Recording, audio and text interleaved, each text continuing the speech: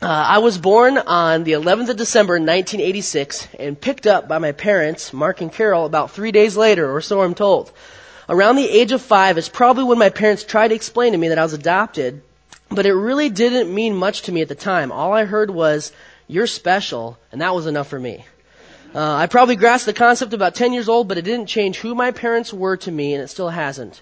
The story goes on that my birth mother and her boyfriend weren't married at the time when they had me, and that the mother was a Christian woman who felt that it wouldn't be right raising me in such a disadvantaged situation. She wanted me to have a mother and a father in a Christian home, and that is exactly how I ended up where I am today.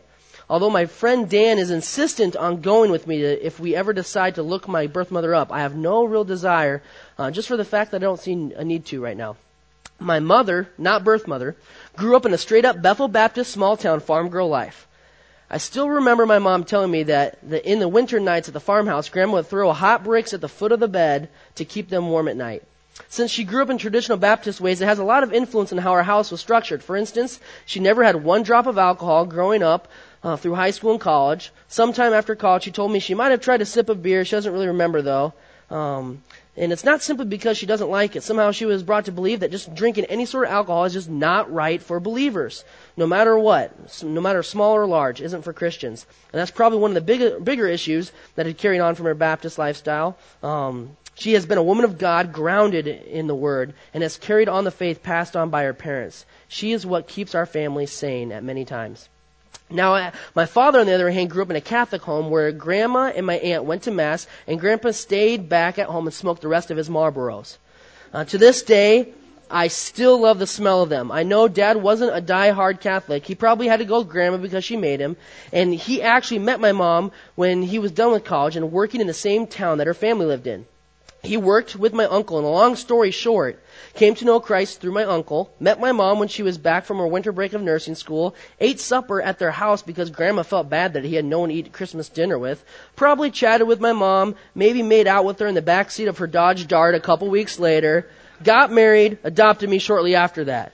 That's probably 71% inaccurate for order of events, but I said that I was making a long story short. As a child, I experienced a lot of moving around. My dad worked for various grain elevators in a management-style positions, and he was promoted, and so that's why we moved. It was hard on all of us. Kelsey, my sister, was born when I was 3, and we ended up moving shortly after that. I hated trying so hard to make friends and then leaving. We lived in South Dakota, Nebraska, Iowa, Illinois, almost Texas. I think by the time I was 13, I counted up I lived in 13 different houses. But the plus side of this was I'd become pretty good at creating friendships rather quickly. This is probably where I learned how to be versatile in many roles, being the funny kid, the athletic kid, the student, you name it. The many churches that we attended to while moving had this program called Awana. And everywhere we went, we were a part of Awana. I hated Awanas. They had stupid uniforms with tacky badges and old people for youth leaders. To me, it was the epitome of Boy Scouts with the lack of fire and knives and replacing it with giving us a Bible, calling it a sword, and running around in circles with beanbags on our heads to race. I remember coming up with this brilliant idea to make Awana a little bit more fun for me my 5th grade year. I bet the leaders still hate me for this one.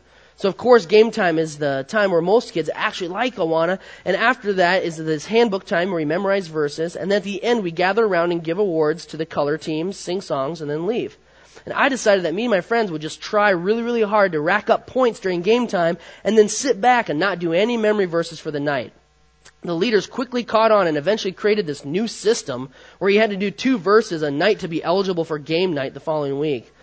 And I think I probably rebelled for a few weeks to that, but then missed whooping up on the blue team, so I cashed in my pride and started memorizing. And to this day, Awana has still been an influence in scripture memorization for me. I accepted Jesus Christ as my Savior when I was 10 years old. It was about this time when I understood the concept that heaven was real and hell was real, and that I knew for a fact I didn't want to end up in hell. And I also understood that God knew me, and I believed He loved me. So I asked my mom, what did I need to do to change this? I remember saying this prayer on the toilet. Imagine that. But I think I did a cleaner prayer with my mom later on that week. Later that year, I was baptized publicly to show what happened on the inside of me. It was from then on that I remember having a pretty distinct consciousness of right and wrong, and Jesus always watching me. I continued to pray, ask questions, just didn't even think about spiritual stuff. But my serious growth as a Christian didn't come until some trials came in my life. And then the years of Hastings came for me. I could seriously write a book about these years. They were honestly and probably some of the most memorable years of my life. I often fantasize either between going back to those years or living as a 20-year-old in the 50s. These are my top two. But the best way to describe this time period of my life would be mixing the newest movie of Little Rascals with the Sandlot baseball song and the Goonies movie. If you've seen Sandlot, imagine the premise about baseball, except that the sport for us was hockey instead of baseball. A kid named Nate who lived down the street, he was our Benny. He loved hockey. We'd wake up at 8 a.m. in the summer, set up our two nets in the streets, and play in the heat until noon. And if it got really hot, then Jeremy would let us swim in his pool. But his mom had to be watching us while we swam, and this was a difficult conflict since we were really mean to Jeremy's sister, Kara, and then Kara would tell her mom that we were mean to her, and then we probably wouldn't be able to go swimming that day. So we started being nice to Kara, and then we got to swim. One of those years we found a shelter belt, this line of trees outside our houses since we lived close to the edge of town, and there were paths in these shelter belt that were treaded down by hobos seeking shelter from the weather. We spent a lot of time out there. None of us were Boy Scouts, but we brought food, knives, water, hatchets, ropes, other necessities. I always wore my camel fatigues that my cousin gave me when I was younger, and we went out there. We built a few forts out there, even put carpet in a few, and one of them was still there when I went to visit back when I was 17 years old. It's not there anymore, though. It was one of the first places where my eyes had discovered my first porno magazine. And even though I didn't understand entirely what the point of it was, since Nate hid it under the carpet, I saw some importance valued in it. Since it was something that we knew we weren't supposed to have, we felt cool. It was in these years where my relationship began to fizzle, I felt like, with my dad and I. Between his short temper and my obnoxiousness, the two did not get along together. What we did have in common is we were both stubborn. Mom usually had to be the referee with us, and I knew just how to torque Dad off. I never had to use bad language, and to think back, I never really swore around my parents, but I knew how to hit him to the core. It's almost like I wanted him to snap to see how ridiculous he'd act, and then he would. I remember one time when he was on me to vacuum or something like that, and I was fed up with him being on my back. He was yelling when he didn't need to and very angrily placed the vacuum in my room where I was, so I just turned it on and let it run to seem like I was vacuuming. He opened up the door, whipped the vacuum to one side of the wall and me to the other, and I was scared to death. A lot of outbursts like this continued in my teen years, many of them my fault in starting the problem, and him probably handling it in the wrong way. I never was beat or anything like that, but I did have a gut feeling that this anger wasn't a natural anger for a parent to have. But with that to say, there wasn't one night that went by where he didn't apologize. It was also always customary for him to come to my bed, get on a knee, and even if I wouldn't look at him in the eye, for him to say he was sorry. Maybe he was wrong for how he handled it. Maybe explain why the rule was the way it was. Many times he would reference parts of Scripture into how it was the way it was. He would also reference how he was maybe acting like his father and how it was tough to break this cycle. He would tell me that when he was a kid, he vowed not to be like Grandpa in these ways. But when my dad would get angry, he would just be like Grandpa. And I could tell it was very tough for him to approach me, but my dad did it anyways. He set a great example of what it is like not to let the sun go down on you when you're angry. And these have marked me in a big way. Middle school became a time where I attended the country middle school instead of the public one. One of my friends was there, and it was a smaller and less intimidating one in town, and I loved 7th grade. With the exception of public showers when you're a late bloomer, 7th grade was fantastic. I had 6 girlfriends that year, and this was the time when I was just in love with basketball. I probably practiced 10 to 15 hours a week on my own in the gym, went to every camp I could get my hands on. I was starting point guard for the team, and I was sure I had the determination to play college ball. When I looked at older men playing in leagues in the gym, I knew that when I was old, I would be in their shoes because of my love for the game. The summer after my 7th grade year, I found out that from my parents that we had to move, and my dad was getting promoted and relocated to some stupid town called Clear Lake, Iowa, where a tourist town resided apparently. I wasn't impressed with the brochures that he pulled out. I was really upset with this one. My mom and my sister were also the same way, but my mom has always had a fantastic way of supporting my dad during these decisions for the family. It was for this that I resented my dad. Even though now I know that he was making the decision best for the family and it was hard for him, I felt that at that time that he didn't care that I liked it in Hastings and had friends there. I finally had this status of rank since we had been there for about 4 years. I was full of tears that day knowing I'd have to break up with my girlfriend and started telling my middle school friends immediately following the news. We got to Clear Lake about 1 week before school started, and I channeled all my rage on the basketball court. I played for hours outside with a spotlight after dark. and continued even in the months of October and November. School was okay for me. It wasn't hard to make friends, but it was hard finding good friends, if you know what I mean. I never really found a friend like Jason, one of my good church buddies back at home in Hastings. There was one kid named Jeff who I noticed I might get along pretty well with, but he was pretty distant of me in church and in school. 8th grade was an adaptive year for me, getting the feel for Iowa, the kids, and my new life. High school was a blast overall. Freshman year, not too exciting because all the girls in our grade dated the older guys. But sophomore year was a big year for me. That was by far my favorite year. This was the year I decided to put my mom and dad's video camera to use. That was a big mistake on their part for letting me use it. Me and my buds started filming anything from stunts to crazy school movie projects to getting kicked out of Walmart because we were wearing goofy costumes to having our own episodes of Hispanic TV shows with the little Spanish knowledge we had accumulated our freshman year. We took the camera anywhere and put on so many costumes. Some of our videos we'd bring in before school and show people 10 minutes before class, and we were the talk of our class. This is when I started to get this crazy reputation. People put me in the category of obnoxious and crazy, and I was. I didn't mind the label and did anything and everything for shock value. I streaked naked a lot that year, ate nasty things for money, did obnoxious dares, and frustrated teachers to their boiling points. I also love this year because it was a time when me and my friends had a blast and were crazy, and we didn't need alcohol to do it either. Sophomore year, I also made All-State, which perpetuated everyone's obsession that I was this amazing singer. I really think I made it by some default because I knew that I was an average singer, and All-State was for the extraordinaire. Once I made All-State, I had the status quo, and when open solos came up, everybody in choir assumed I would get it, and when the musical came up, everybody assumed I would get the lead. It was neat at first, but then it got old really quick. I was heavily involved with choir from that year on, and every year my status worsened in my eyes as being this tremendous singer. I knew that I was average, and everybody just thought I was so amazing. I sang solos, got involved in musicals, but never really tried out for All-State the next few years. And this was also the year at 16 years old where I first started struggling with pornography. It was one of those struggles that I never really was warned about. So I was left with the strong urges and these deep convictions that I had to wrestle with. It was the start of a 10-year struggle for me, and one that has marked my relationship with God, with how He sees me, with how I see myself, and how through that specific sin, I got to experience the weightiness and dirtiness of sin. I don't remember much about the struggle at the time. I know that if I looked up in my Bible back then, there were times where I marked in the pages where I committed to turning away from it. And I remember that there were many dates.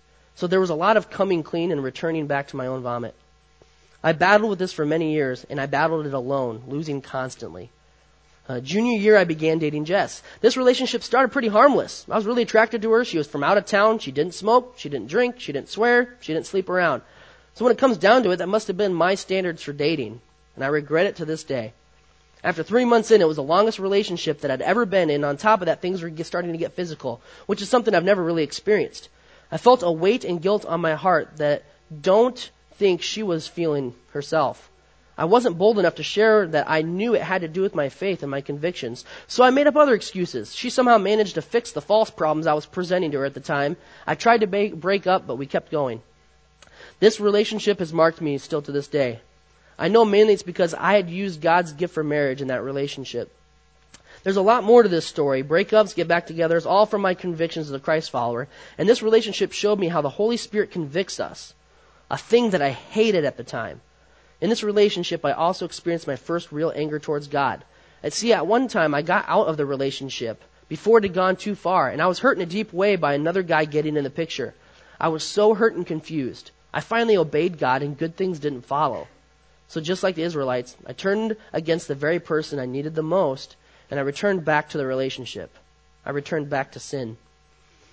Senior year wrapped up and eventually came to a close, and college plans were in the making to go to UNI. That was the first summer I worked construction for Tony Kokler, and he royally kicked my butt those first few months. I'd never worked harder, nor will I ever physically in my life. The man doesn't take breaks. 20-minute lunches, and we start from 7 a.m. and go till 7 p.m. some nights. Water was for the weak, and bloody calloused hands were for the norm.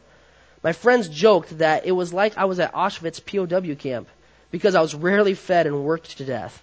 I learned a ton that summer, lost a ton of weight, ate up so much skin cancer from the sun it was sick.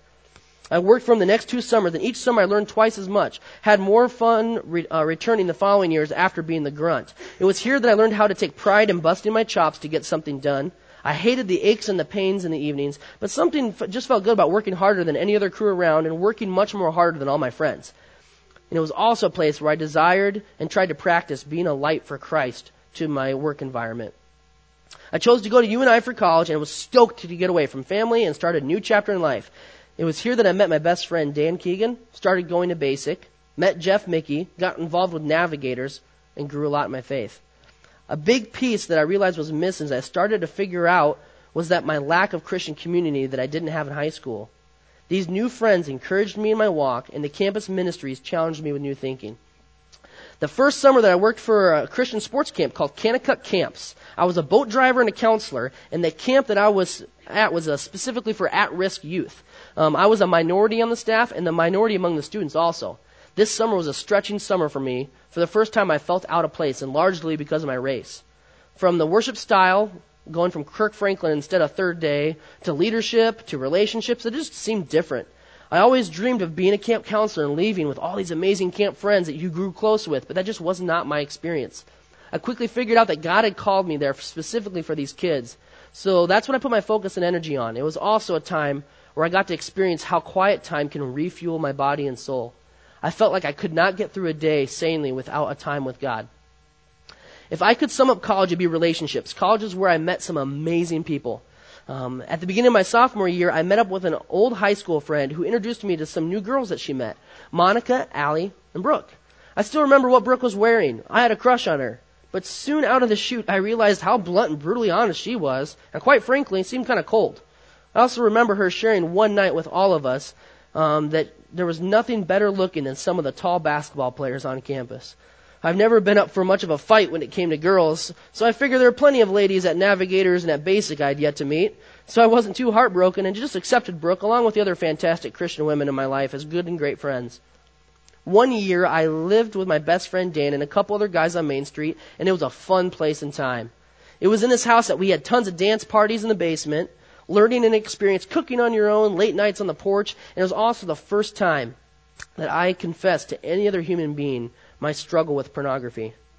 It was there in that house that Dan and I created this open relationship where we got real honest and real deep.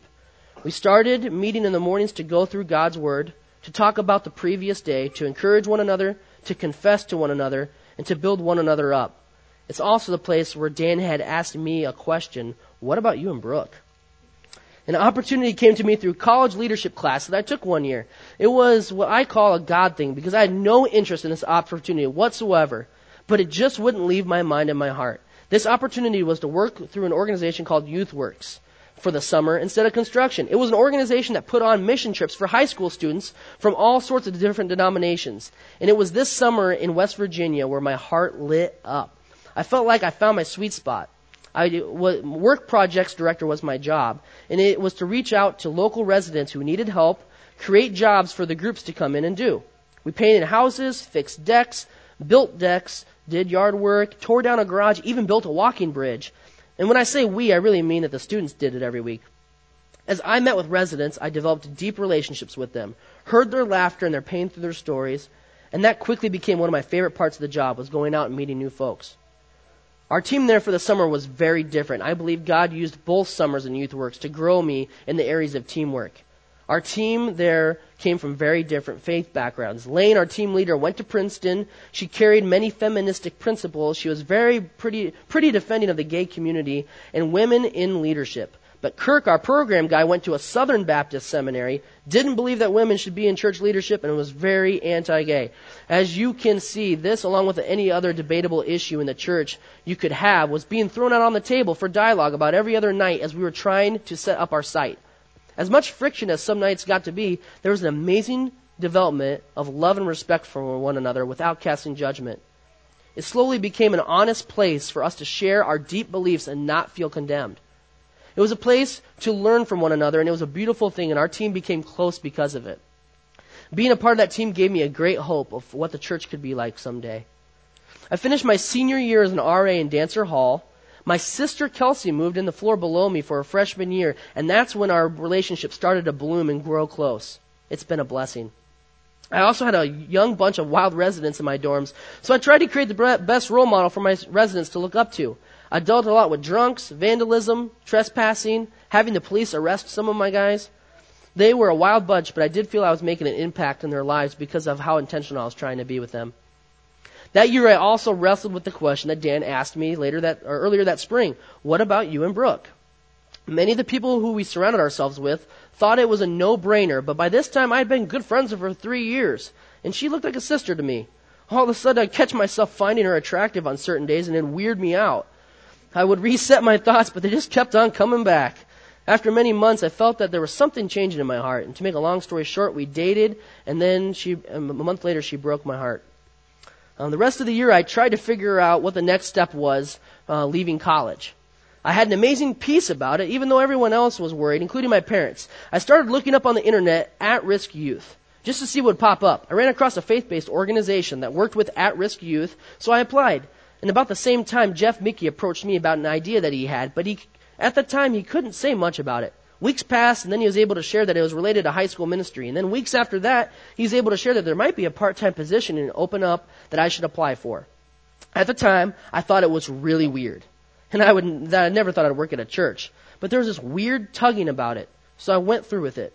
I visited the boys' ranch, which was great.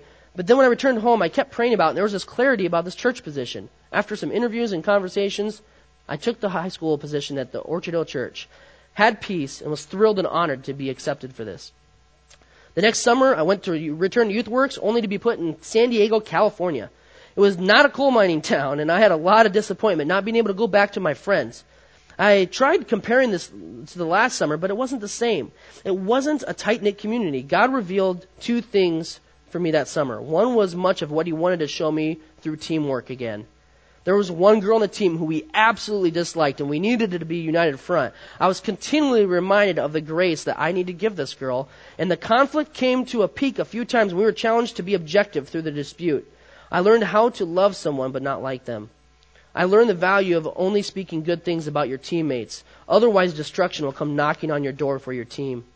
It was amazing to hear feedback from youth leaders when they would say that they saw the best unity on a youth works team that they'd ever seen before. Little did they know what was going on behind closed doors. Only God can do a work like that. The second thing revealed to me was this attraction to the weary. My job that summer was to partner with groups with the services offered in the city that they could volunteer at. I spent many of my days on the streets of San Diego with the homeless. I loved pulling up next to someone to sit with them and listen, no matter what they looked like, no matter how bad they smelled. I have so many stories about people I've met. One of those days I approached some folks with some students. We were handing out popsicles and water. It was super hot, and we met these two ladies sitting on the ground. As we got to chatting, one of them asked me where I was from. So I told her, Iowa, and she didn't believe me. When she asked where, I said Clear Lake, and she said, no kidding? She was from Clear Lake.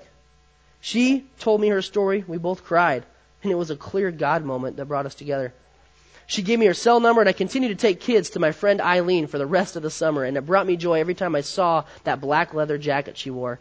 What's crazy is when I returned that summer, Eileen's family had flown her back home for her dad's birthday, and sure enough, I get a call from Eileen to go grab a beer.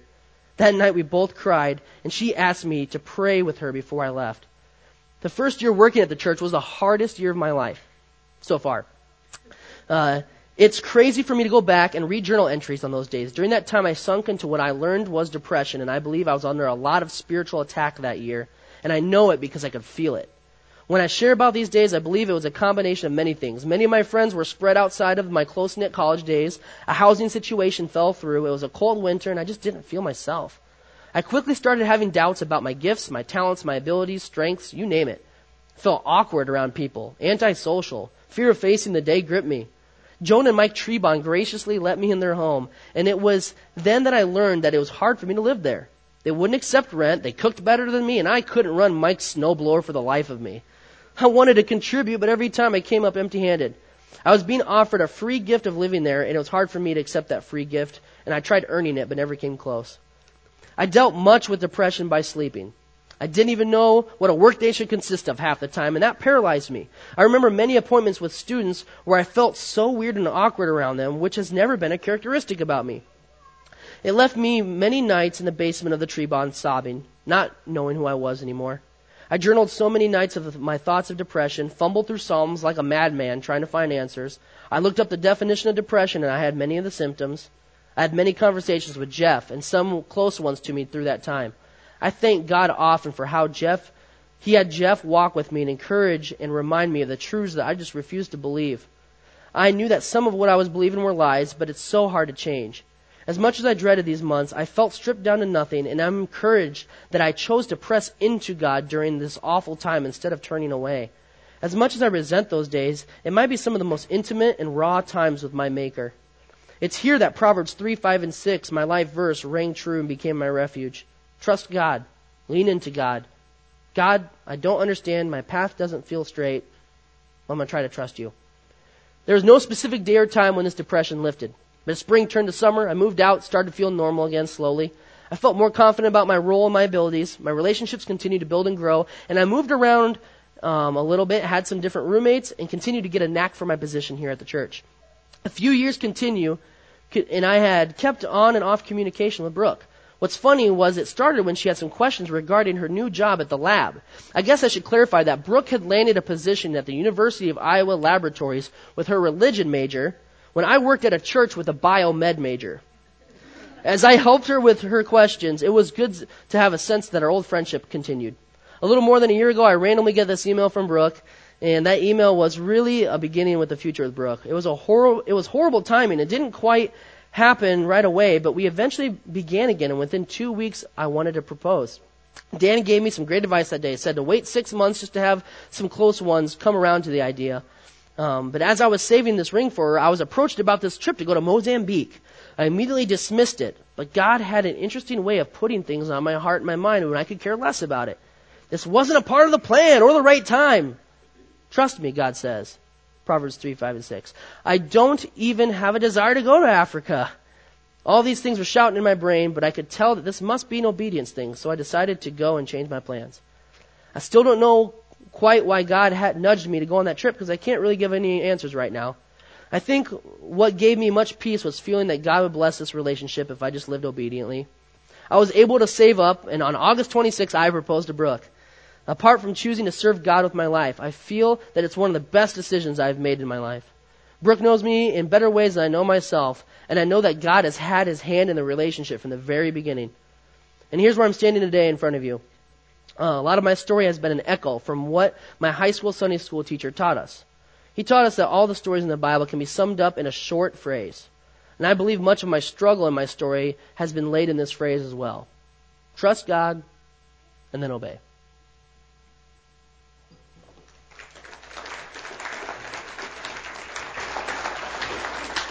Thanks, Brad, for sharing that. I'm going to pray for Brad and pray that the story will impact us and that so all of us will, even though we don't understand what goes on in life, that we'll be able to trust in Him. Let's pray. Heavenly Father, we thank You for Your awesome wisdom and Your awesome provision.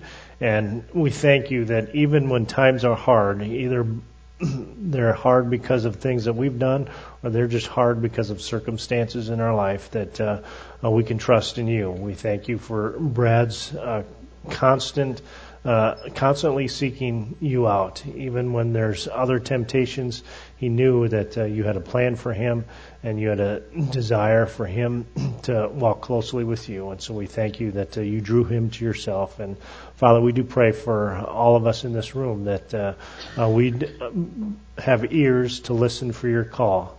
Brad mentioned the Holy Spirit drawing himself to You, and we believe that Your Spirit's at work in all of us, calling us to You, calling us to rid ourselves of those things that we know we ought not do, and then calling us into a full life and abundance in You. And we ask for Your continued blessing on Brad and his new marriage and his ministry and his life, and then we ask for Your same blessing in our lives as well. And Father, we do pray all of these things in Jesus' name. Amen.